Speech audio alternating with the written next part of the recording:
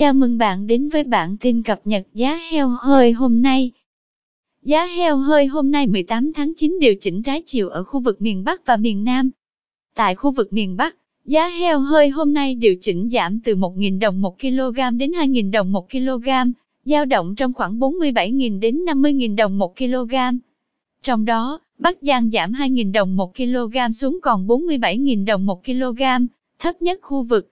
Sau khi hạ nhẹ một giá, Phú Thọ và Ninh Bình lần lượt thu mua heo hơi ở mức 48.000 đồng 1 kg và 49.000 đồng 1 kg.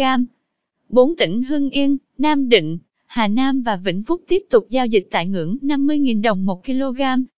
Tại khu vực miền Trung, Tây Nguyên, giá thu mua heo hơi hôm nay dao động trong khoảng 48.000 đến 52.000 đồng 1 kg. Trong đó, Quảng Bình, Quảng Trị và Thừa Thiên Huế hiện ghi nhận mốc cao nhất khu vực là 52.000 đồng 1 kg. Thu mua ở mốc thấp hơn là Hà Tĩnh, Quảng Nam, Quảng Ngãi, Đắk Lắk, Ninh Thuận, Bình Thuận, Khánh Hòa và Lâm Đồng, giá heo hơi rơi vào khoảng 50.000 đến 51.000 đồng 1 kg. Bình Định tiếp tục thu mua heo hơi ở mốc thấp nhất khu vực là 48.000 đồng 1 kg. Tại khu vực miền Nam, thị trường heo hơi thu mua hôm nay dao động trong khoảng 49.000 đến 52.000 đồng 1 kg.